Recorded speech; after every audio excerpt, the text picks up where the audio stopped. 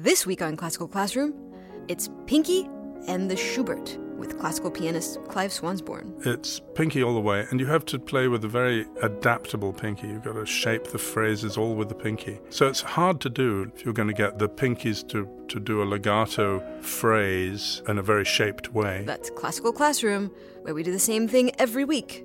Try to take over the world at houstonpublicmedia.org/classroom, also on iTunes, SoundCloud, and Stitcher Radio.